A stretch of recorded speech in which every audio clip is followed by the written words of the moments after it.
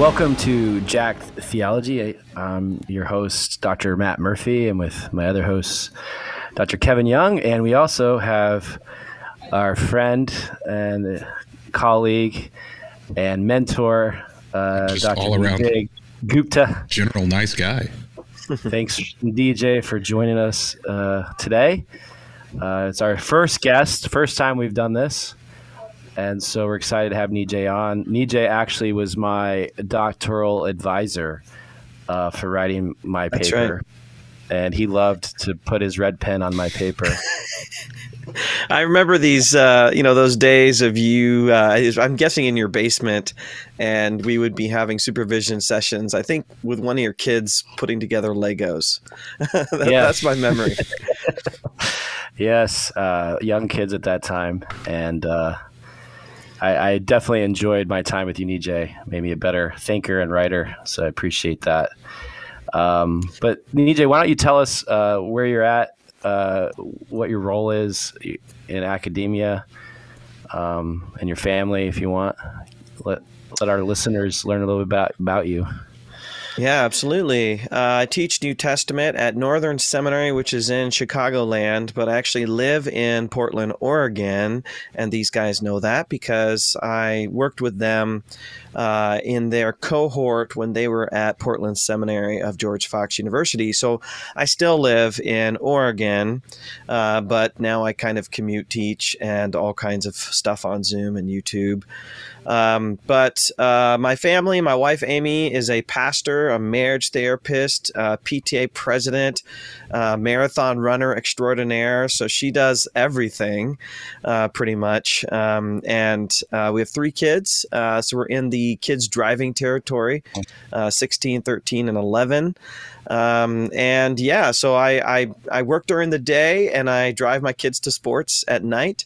I have a blog, I have a podcast called Slow Theology. I like to write books, and I'm a coffee snob, and I'm kind of a stereotype of Portland because I have an electric bicycle.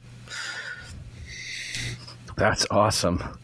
I've seen electric bicycles out here more and more.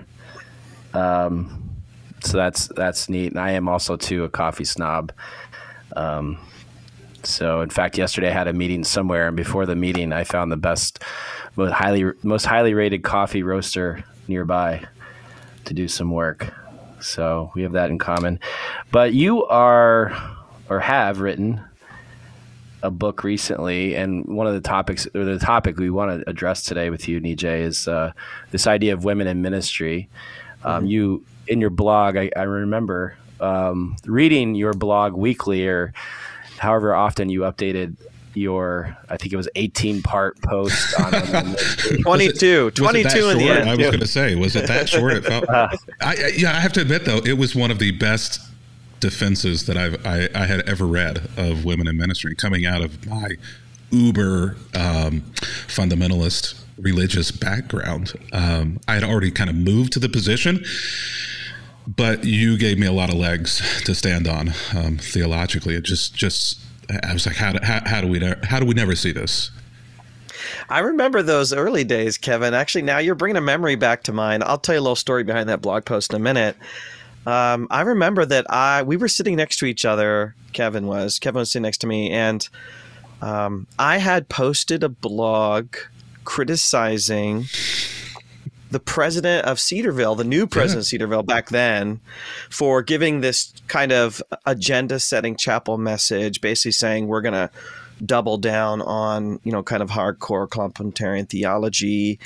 And I wrote this blog post, and I think you had pointed it out to me like that. I think you were. I must have been with you within a day or two of posting that, because it had crashed some server. That blog post. It went viral, yeah.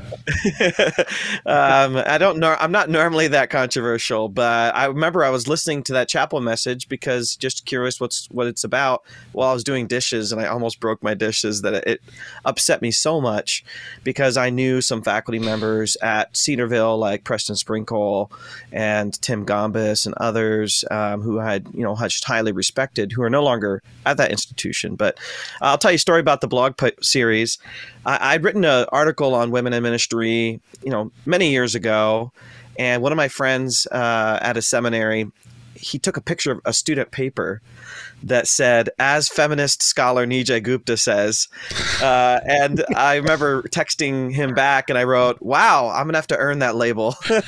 So that actually started that blog series. I thought, okay, you know what? There are books and there are commentaries, but a lot of that's behind paywalls. A lot of that's behind costs, and people are looking for short, to the point, punchy, get right to the point, 1 page, 1.5 page reflections, because there's so much out there on the other side, kind of the what I call androcentric, which means focused on men. The androcentric side, there's so much out there, and it's been out there for hundreds of years. And so I thought, something free, something short, and I thought I was going to do 5 or 6. I ended up doing 22 within probably 3 weeks, just because people were so hungry. It was getting a lot of engagement. And, I guess one of my reflections is, pro women in ministry scholarship has been around for a long time and in earnest for 50 years. And yet, people are just hungry for good scholarship that will tell a different story than the androcentric scholarship of many of our youth, where we just were taught focus on men, listen to men, look at men, and leave women out of the picture. Part of my book, and we're going to get into the book, but part of it is actually a kind of confession of sins for me. I've heard people say, why should a man write this book? It should be written by a woman. You should get out of the way. I get that. I respect that. We were very careful in asking Beth Barr to forward the book. If you look at the endorsements, it's all women endorsements. That's kind of an accident, but I'm kind of excited about it because it shows that I'm trying to show that I'm engaging with a community of women scholars. But I think part of me writing it as a man is to say, I'm sorry. I'm sorry for what I've done in the past to not only neglect women, but to harm them through what I've chosen to do and what I've chosen not to do.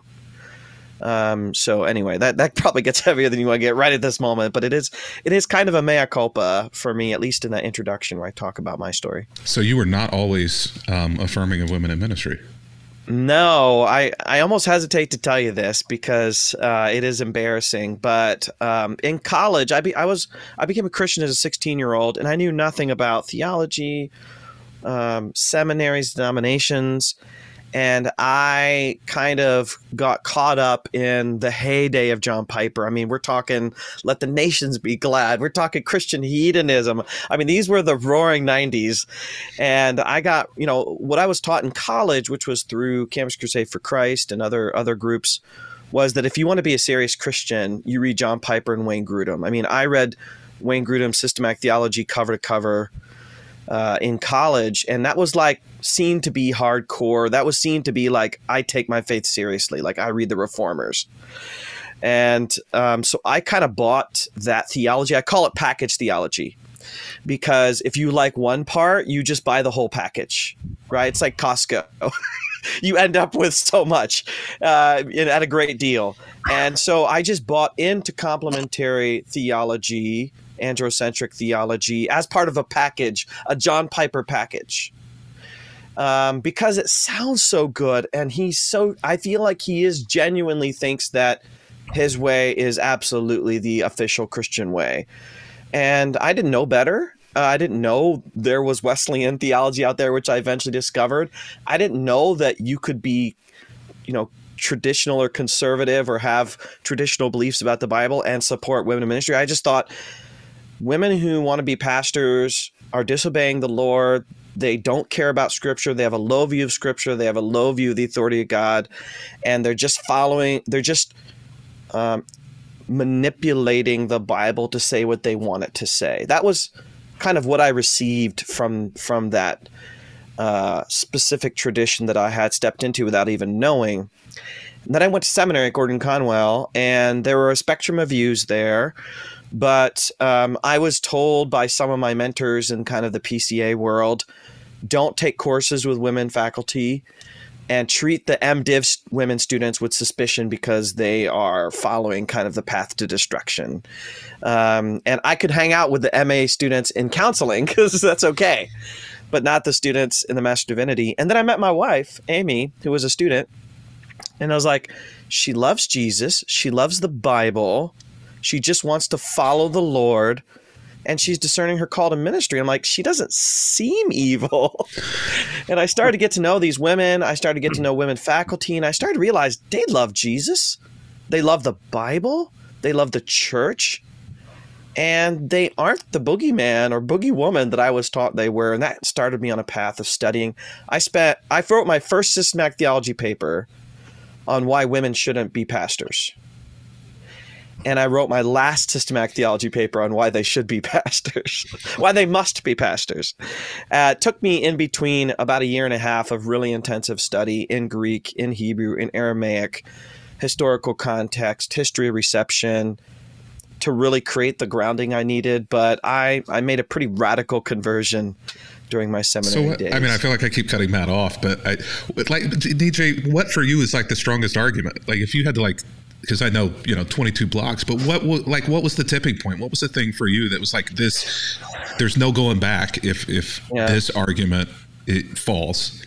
Yeah, well, let's start with two things. One is there's a push and pull to this, meaning I call complementarian theology or androcentric theology, I call it an edifice, meaning it's like a building. And I was taught that there are all these bricks to this building that were really solid. And when I studied the issue, it's not that, my mind completely changed at once. It's that those bricks started to become less firm piece by piece. So just take the example of primogeniture, which is the principle that the firstborn is the most privileged. And that is true from an ancient culture perspective, that the oldest male gets the inheritance. And so that argument is used for Adam and Eve. Adam is created first. That makes him, some people don't like the word superior, but that makes him have more gravitas, whatever. But couple things to say about that. One is not only is that not stated in Genesis, but the Bible likes to overturn that and give the privilege to sometimes the second, sometimes the least likely, like David. David was the youngest in his family, right? He was the runt of the group. Jacob and Esau, Ishmael and Isaac. You have all these stories where the younger one ends up being the most privileged. So you start taking a brick out there. This issue of, all the disciples were men. Well, if you read the Gospels, the disciples don't look that good on paper. I mean, they strike the shepherd, the sheep will scatter, right? They're not coming across as the best leaders of all time, right? And then you get to the book of Acts and you start to realize the named disciples are not the only important leaders. Right? You got Paul thrown into the equation. You have Barnabas thrown into the equation. You have people that actually aren't part of the original 12 that end up being really, really important. Stephen, and so a lot of it is taking pieces out of that edifice, right? That I thought was really solid. For example, yes, the high priest is a male. Yes, the kings were men. They don't actually come across that righteous throughout the Old Testament or the New Testament. And so you start taking these pieces out and this edifice starts to get really rickety. Now, you asked a good question on the other side. What are the most convincing arguments? This is what my book is about, so we can get into this. But I actually start the book with Deborah because anytime anyone brings up anything related to this subject, 99.9% of my answers can come from Deborah. Because here you have an executive leader of Israel. There's no leader of a higher level than the judges in that period, who is leading Israel through one of its darkest moments in history. And the husband, Lapidoth, doesn't appear to be in the picture. She is the executive leader. She's the judicial leader. She goes into combat, even though she's probably not a combatant. And the victory song is essentially about her. She became a mother in Israel. And so when people say things like, but women aren't as good at, or women shouldn't, my answer is, can you say that about Deborah? Because if you can't say it about Deborah, you can't say it. You really shouldn't say it at all. So I've heard arguments like women don't make good preachers. I've heard women preachers, many of them are very good, and it's a subjective argument.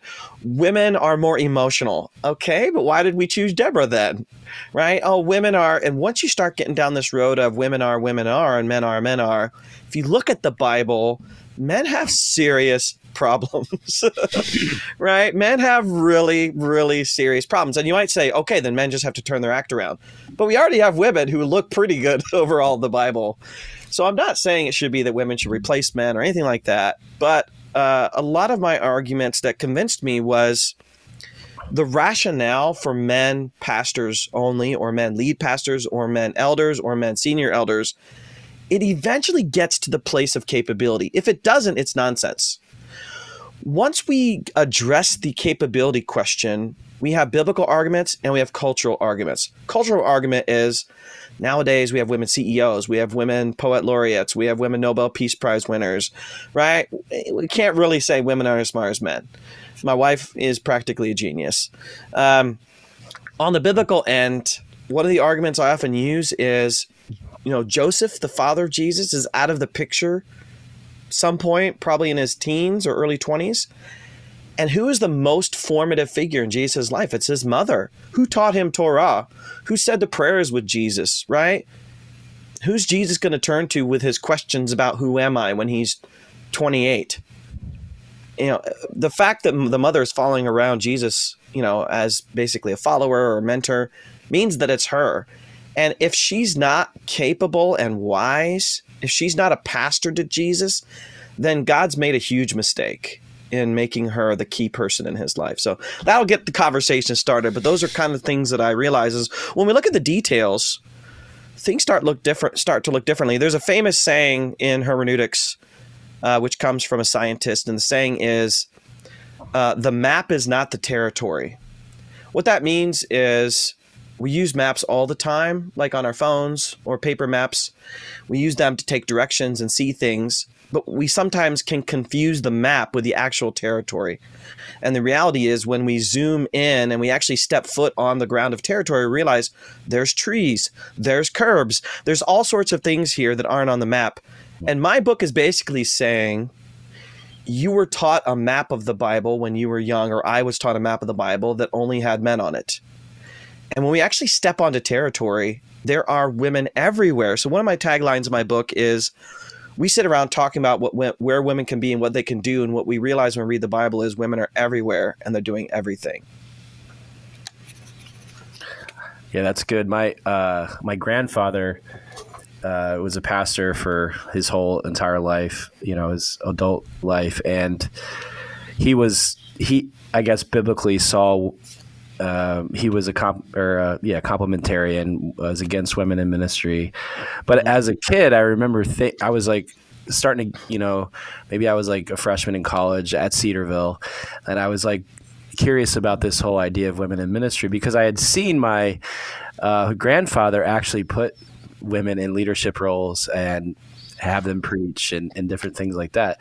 So I asked him about it. I said, "This doesn't line up, Grandpa." And he goes, "Well, Matthew, sometimes all you have is women to do the job, and so God wants his work to go forward, so women are going to do it." And so I think what you're saying is like, I think we all three of us grew up in that same kind of building edifice. I like that. And practically on the ground, it just doesn't work. It just doesn't line up. And then as you zero in on scripture and you see women interacting everywhere, right now, our denomination, the denomination I'm affiliated with, the Christian Missionary Alliance, we're having this denomination-wide debate over this idea of women in ministry. And good. And I've sent your blog to a lot of friends of mine and pastor friends as we are having this conversation. And yeah, the argument on, I guess, our side who see women being valuable for ministry, should be pastors, need to be pastors. We're looking at the stories, and I love your title of your book, Tell Her Story, of these women in the Bible. But then the response on the other side is always, the First Timothy passage, women are not permitted to speak. So how would you respond to that? Like these literalists, what Paul says in the scriptures?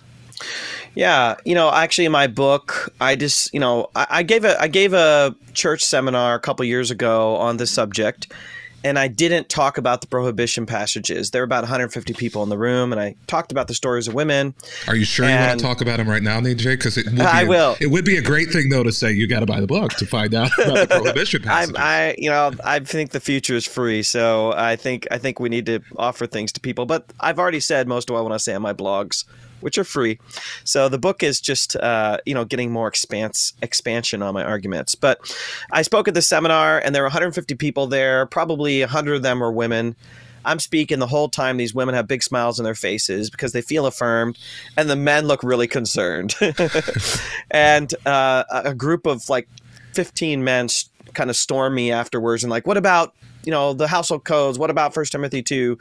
I realized I can't talk about the subject without addressing that because that's immediately where people's minds turn to. And so I actually do have a section in my book at the end called What About?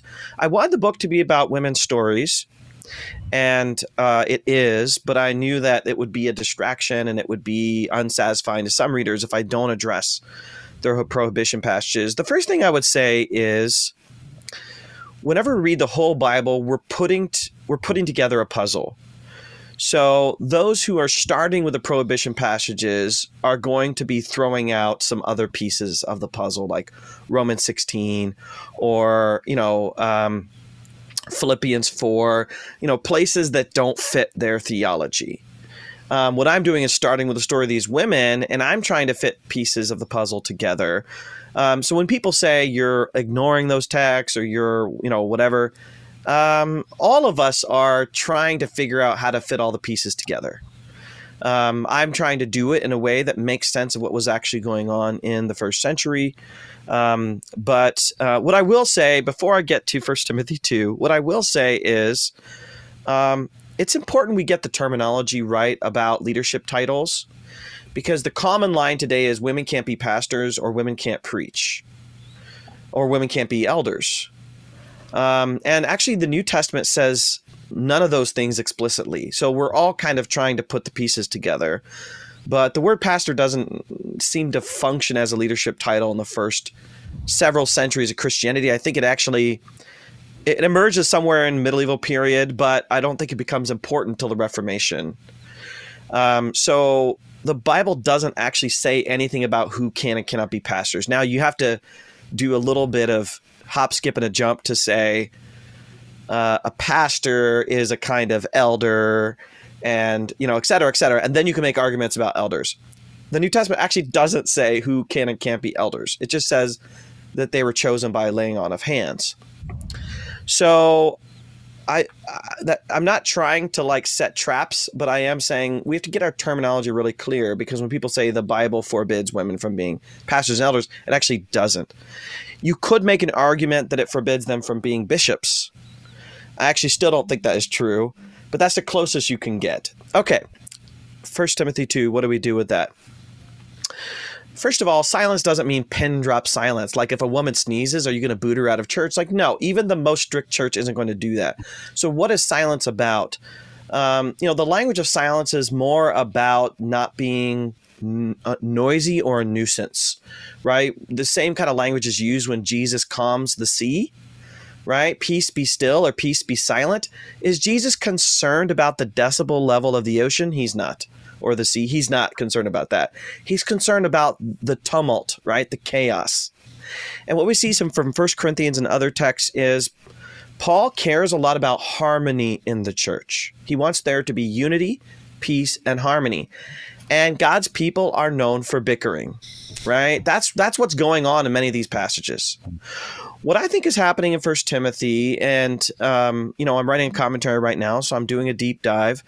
What I think is going on in 1 Timothy is there is some false teaching that is spread throughout the church. We know that from the letter. It's pretty obvious. And these false teachers are specifically preying upon women in the church. And I think in some way they're trying to convince them of their superiority over men. Now, you might think that's crazy for the first century. We actually know that there were kinds of movements like this that were kind of almost like female liberation movements. For example, Ephesus, where Paul's writing this letter, was known to be founded by, guess who? Amazonian women, right? The most famous women in the ancient world for being like anti-men warriors, right? So the idea of a woman uprising isn't crazy. Second, who was the patron deity of Ephesus? Artemis of the Ephesians. We already know that from the book of Acts. Great is Artemis of the Ephesians.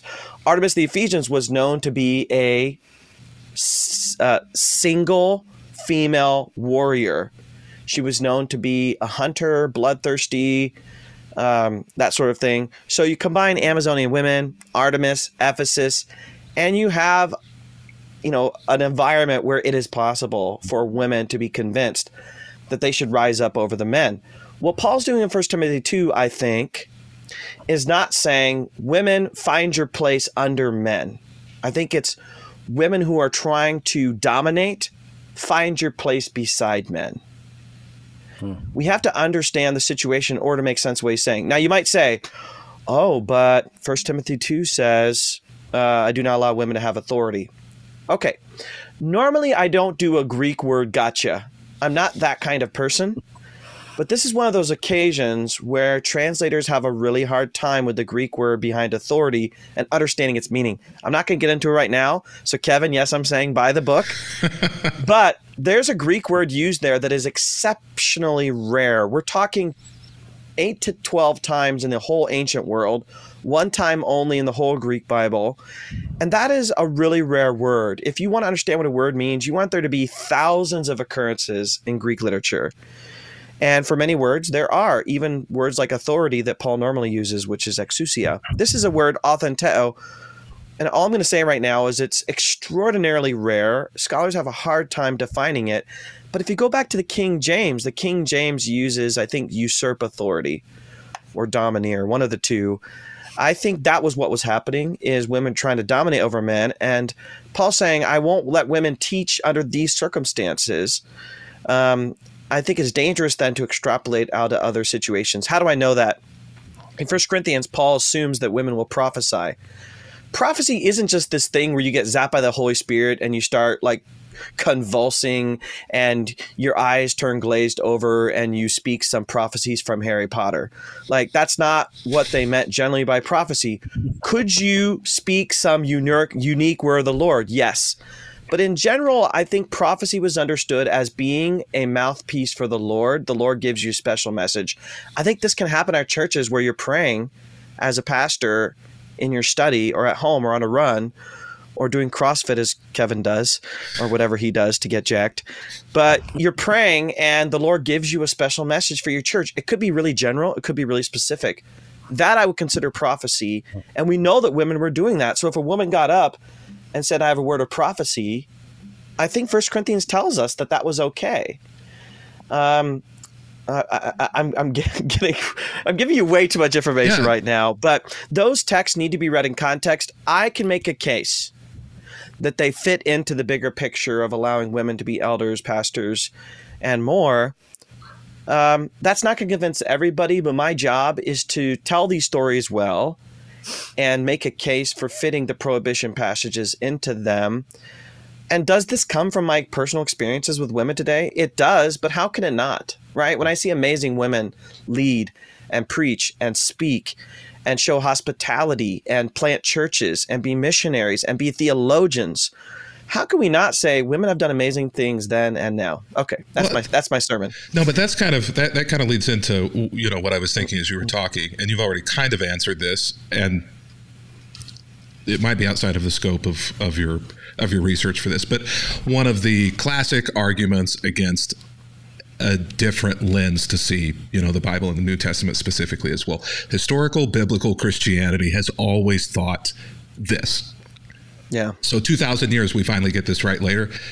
Is there any sense that historic biblical Christianity, which I think is a ridiculously unfounded and untrue statement, but for those people who use that term, is there any sense at all that 2,000 years of church history has in any way, shape, or form elevated women to be equal with men when it comes to authority, pastoring, eldership, any of these things? Or have we misunderstood it? One interesting thing that I found is I did a lot of deep dives into patristic literature. So this is theologians like Origen, Ambrosiaster, St. John Chrysostom, Jerome, Irenaeus, a whole bunch of these early Christian writers, 2nd, 3rd, 4th century, and they aren't consistent on how they look at some of these women that are mentioned in the New Testament. For example, one of them, and it escapes me exactly which one, I think it was Origen, talks about Junia, and he says she was not only one of the great students of the Bible, but one of the great teachers. And she's not only one of the great teachers, but an apostle.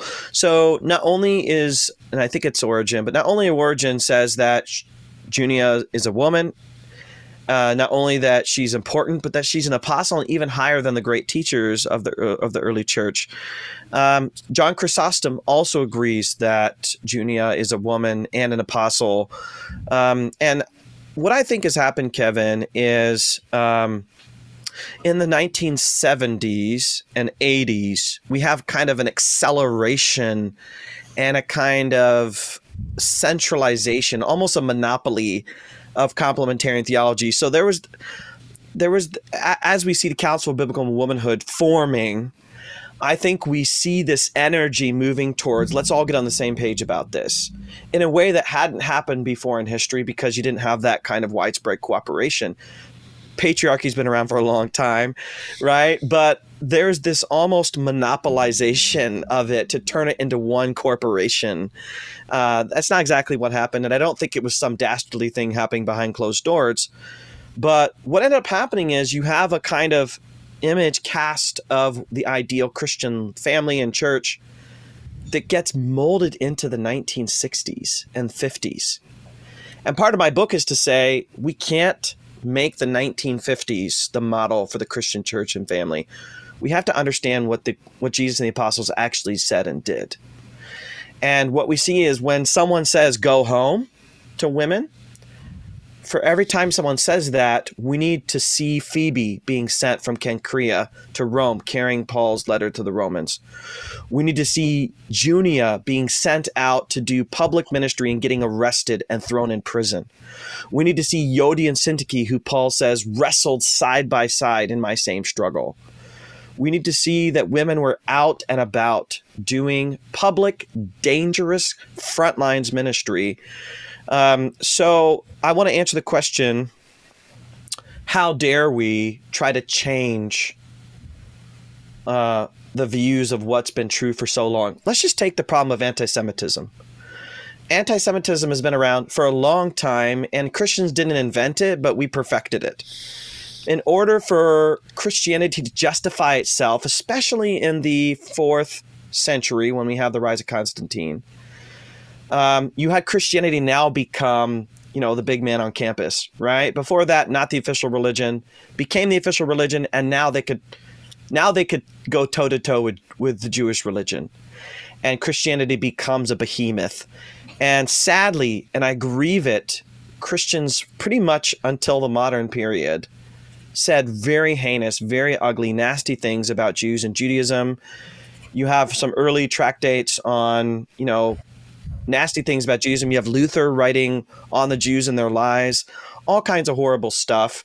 We know what happened with the Holocaust. We know Bonhoeffer and his fight against it. So we're doing a lot of re-understanding of the New Testament. I'm on a translation committee for the New Living Translation. It's my favorite. I love the New Living Translation. And we're meeting next month to talk about certain New Testament texts we might want to revise. I don't know if I'm allowed to share a lot of that, what we're doing. But we have about a dozen people that are involved in this meeting, and we asked them what we should address.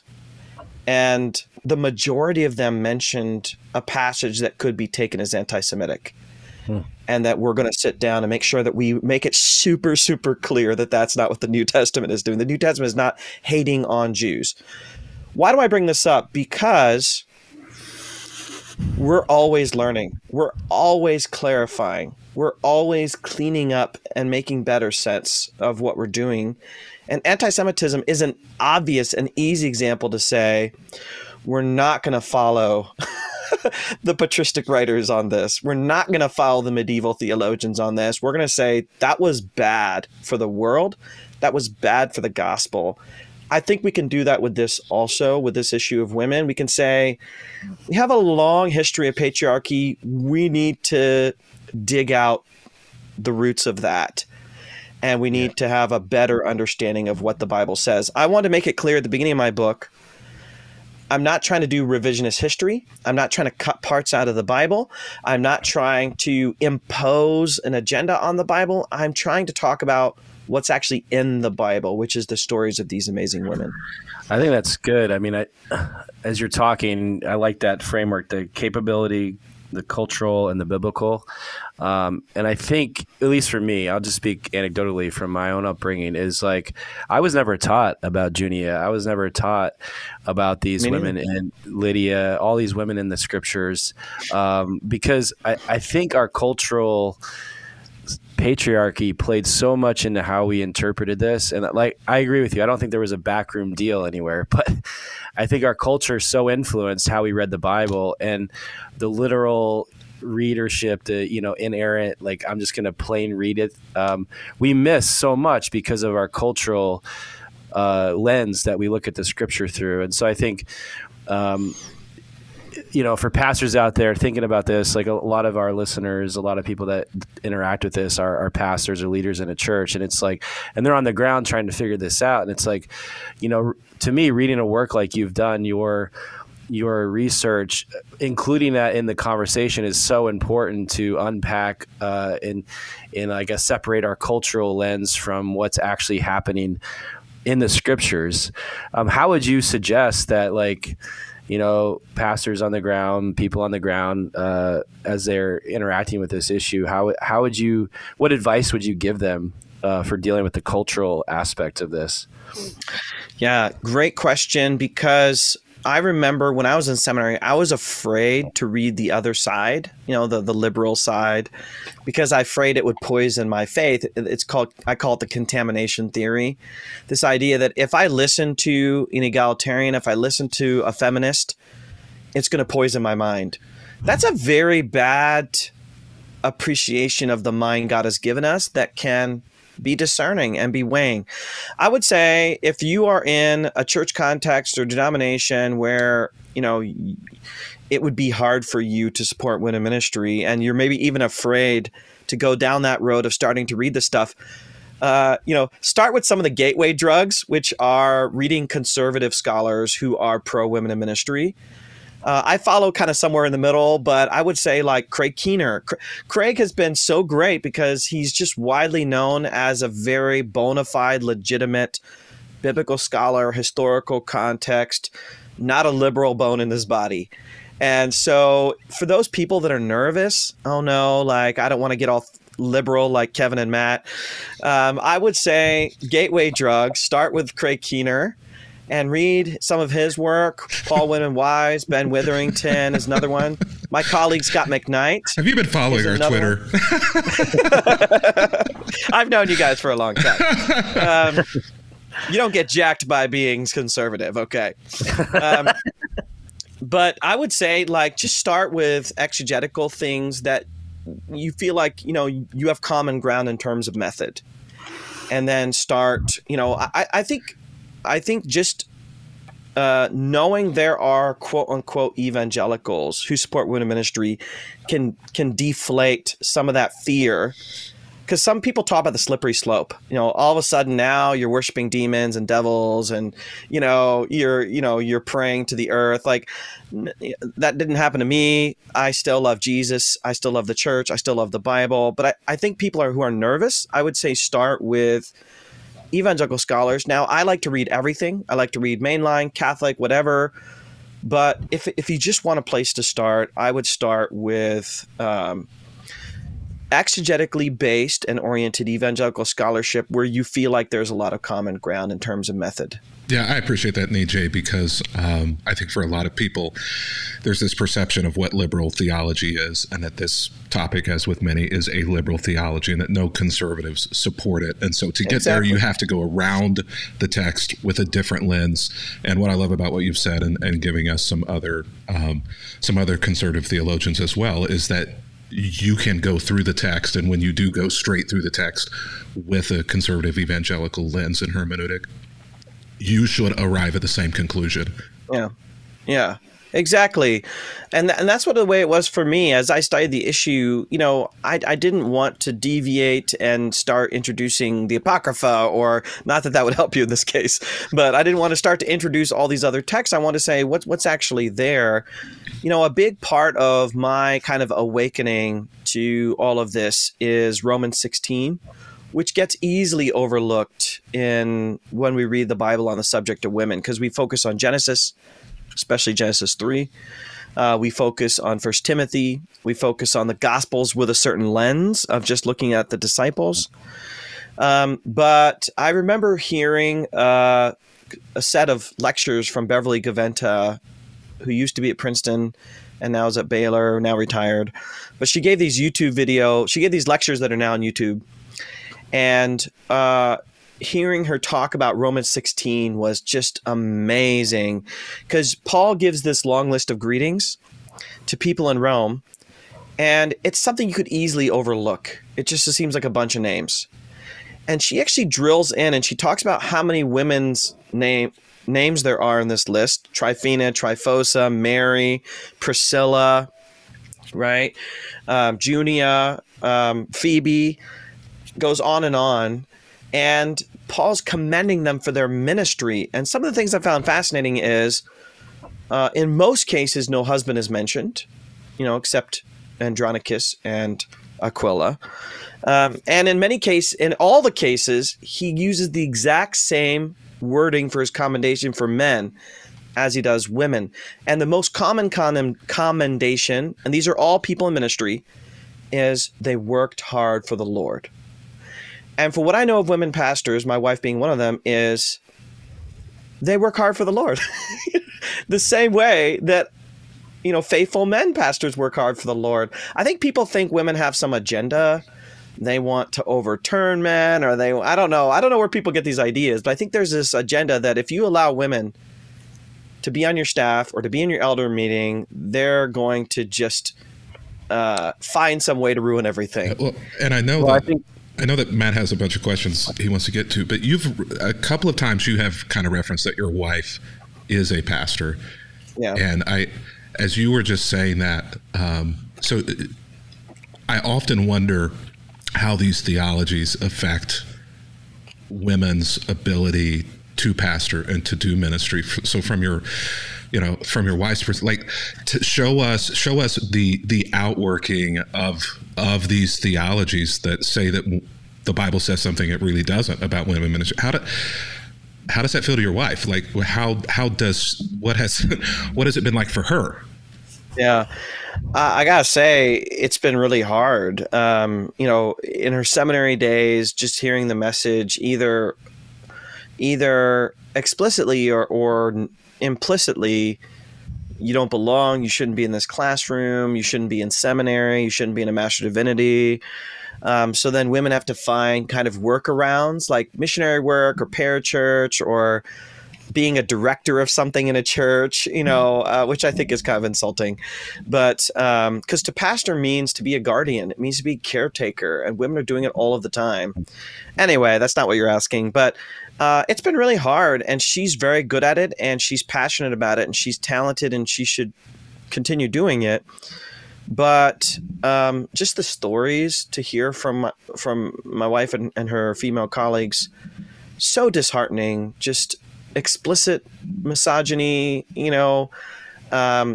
neglect, lower pay sometimes, not being in the room where important conversations happen, not being put on the preaching schedule as often as other people. I mean, she's had good experience in ministry. She's had bad experiences. So if you're one of her bosses throughout the years, I'm not accusing everybody of everything. But I would say women have a really, really serious uphill battle to be faithful to their calling, to pastoral ministry.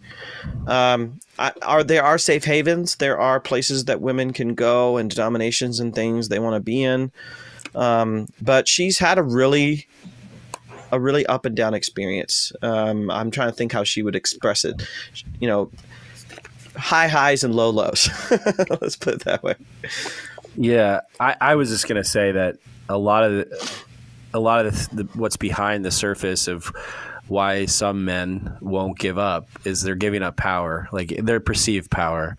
I loved how you said there's unity. The scripture's saying women stand beside men and men stand beside women. I think that's a valuable way to look at this, because when my dialogue in our denomination, you could tell what's under the surface is I'm going to give up my power somehow if we allow women to have an equal role as men. But I don't think that's the case at all. I think it's a fear, but I actually think more is more. Like, more doesn't take away from me. It just allows more opportunity to minister to a world that needs so badly to be ministered to. And so I don't know what your thoughts are on the whole power dynamic. Yeah, I mean, no one's actually going to say probably like, I'm afraid of giving up my power. But you see those dynamics with all the scandals we're seeing in churches over abuse of power and spiritual abuse and kind of hiding embezzlement, hiding, whatever. And so I think the American church especially has power issues that we need to go to therapy for. I think I know a lot of complementarians, as you guys do, and many of them are good-natured, good-hearted people that I am close friends with, people that I know have a genuine heart and spirit. And you went to some conservative schools, and I've been in those environments too. Not everybody is thinking or doing the worst. So I want to try to believe the best, even in those moments. What I would want to say to them is, there are all these walls we build to prevent women from getting into certain places and to making sure they don't have power and influence in those places. And what I want to say is, let's look at the Bible and let's look at the New Testament and see women who were always in the wrong places. We find these women in the wrong places, and the Bible seems to be not only okay with that, but happy about that. So just take the example of Junia, who's in prison. I did this deep dive into ancient prisons. They're not jails. They're not the modern American jail that has HBO and candy and sirloin steak Tuesday night. Like, it's not a place where you could just spend a few days and get out and go home, drunk tank or whatever. Prisons were a serious place for the worst of the worst. I mean, these are places for serious crimes. If you committed a petty crime and you stole a loaf of bread, you would be beaten or fined, or both. But you wouldn't go to prison. Prison were for like baddies. And so some of the reasons that Christians were thrown in prison were basically inciting a riot or inciting civil unrest. And these were seen as a threat to the state. Now, Paul found his way out time and time again. He might have had to use some social capital or bribery money or whatever. He got himself out of it. We don't know about what was going on with Junia, but we know that she was thrown into prison because of ministry, which means she's out there in public. You're not sitting at home sewing and the secret police are coming for you. Secondly, women were very rarely imprisoned. I don't know the percentages. It's really small. Thirdly, men and women were not separated in prison, as far as we know. So the threat against her life, the threat against her purity were serious. And we get the sense that she was being rounded up as a public representative of Christianity. She's in the wrong place in many of our assumptions about Christianity. but Paul praises her, and he says she was older than me in the faith, meaning she's one of my heroes. So I would want to say to them, with our concerns about the where and the how and the power, I would say, let's look again at the Bible and see women like Deborah in power doing a really good job. Now, I know, Nijay, we're almost to the end of our time, and I want to give you, the opportunity to wrap up and to say, tell us how you can get the book, how we can acquire it, and anything, that's in there that you think it's important for us to know. But I also, this is not necessarily on the topic of this topic, but what's the next big tackle? What's the next big dream for you? I mean, I know you're working on a commentary and all of that, but out in the future, like if you're like, there's this one thing, this one topic, like I really want to tackle this thing at some point. What's the next big thing out in front of you? Yeah, thanks for that question. I think what I end up talking to my students a lot is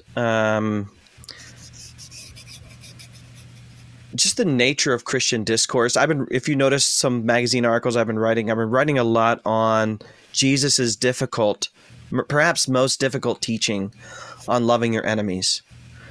And if you just poll, 10,000 people randomly across the United States, and you ask them, I say the word Christian, what's the first word that comes to mind? Love isn't going to be the word. Love of enemies is certainly not going to be it. And yet, as I read the Bible, as I read Paul, as I read Jesus, which is kind of my wheelhouse, I see such a desperate need for Christians to move away from the righteous indignation that leads to hostility and hatred and malice, and find a way to really discern Jesus' teaching on love for enemies. A.J. Swoboda and I'm not going to get into it right now, but we wrote a Christianity Today article a couple years ago on Jesus and Jesus' own experiences of doubt. I do believe Jesus is faithful in obedience. I do believe he's the Son of God. So I got to say that for anyone that wants to write me a nasty email. But I wanted to talk about doubt because it's a popular topic right now, and how Jesus had moments of wrestling with it and still went to the cross, followed God, trusted God. Anyway, that led to a lot of viral mockery of AJ and I.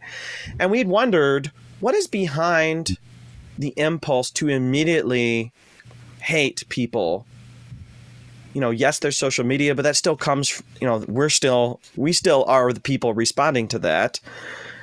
We can't blame the mediums. We have to be able to blame ourselves. And we started the podcast Slow Theology to say, how do you get healthy physically? How do you lose weight? You do it slowly. You do it carefully. You do it methodically. You do it with patience. You do it with perseverance. And so the instantaneous criticism and hatred and animosity that I'm seeing is becoming the norm. It comes from a place of self-righteousness. It comes from a place of fear, I think.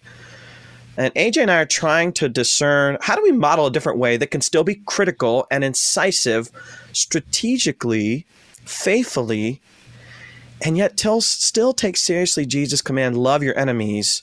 Because Jesus says, you've heard, hate your enemies, love your friends.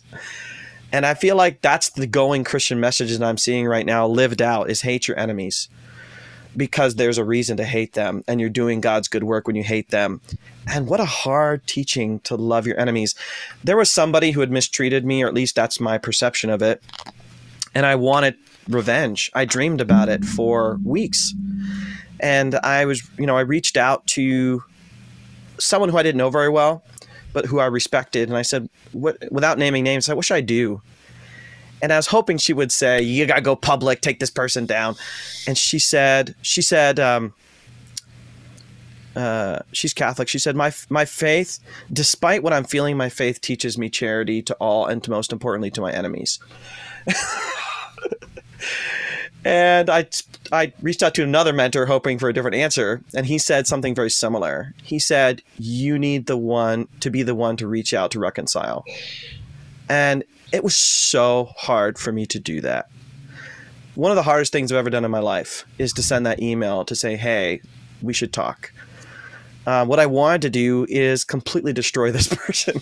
That's the blackness of my heart, right? That's and good. loving your enemies is, as nice as it sounds, it seems wrong. It seems so wrong. And yet, as I think about what's going to actually restore my soul, I love the word magnanimity or magnanimous, because in Latin it means largeness of soul. God wants us to have big souls. And we know what small-souled people look like. If you've seen the recent Trump video of him speaking at that funeral of this woman, and he just talks about himself, like that to me is the epitome of smallness of soul. It's very self-centered, it's shriveled, it's and to be big-souled everywhere.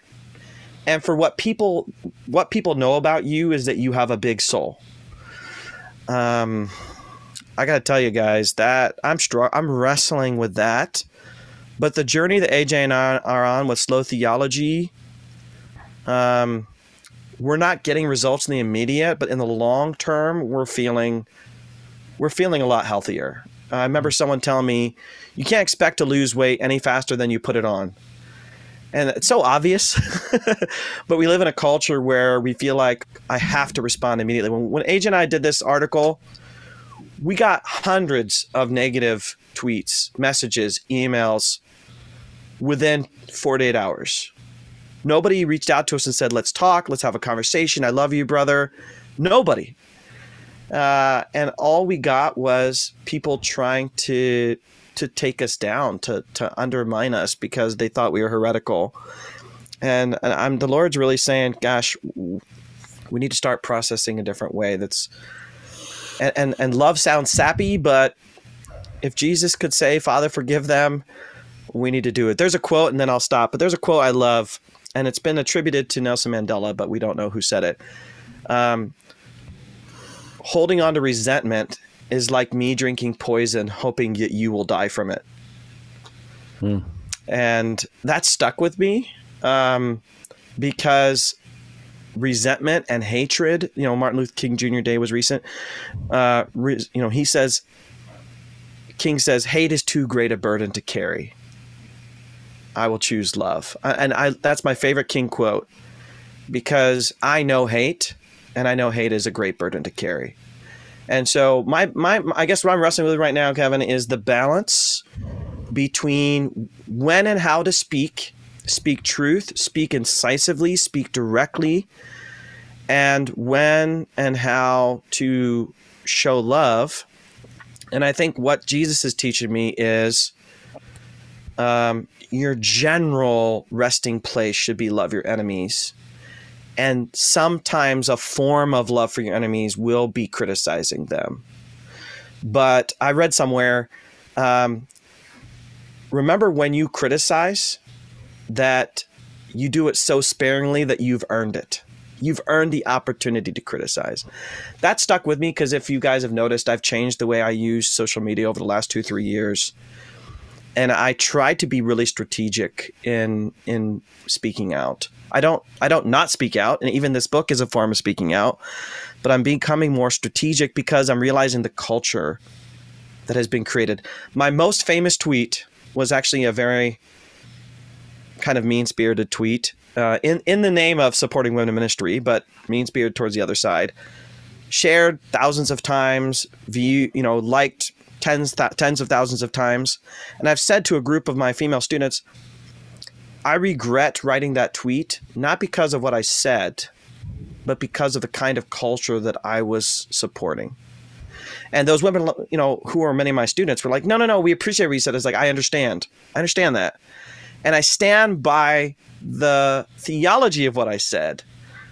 But when I buy into kind of a throw grenades from afar culture, I'm experiencing the receiving end of that, and I know it's not leading to generous conversation. So anyway, that's more than you bargained for, but that's what I got.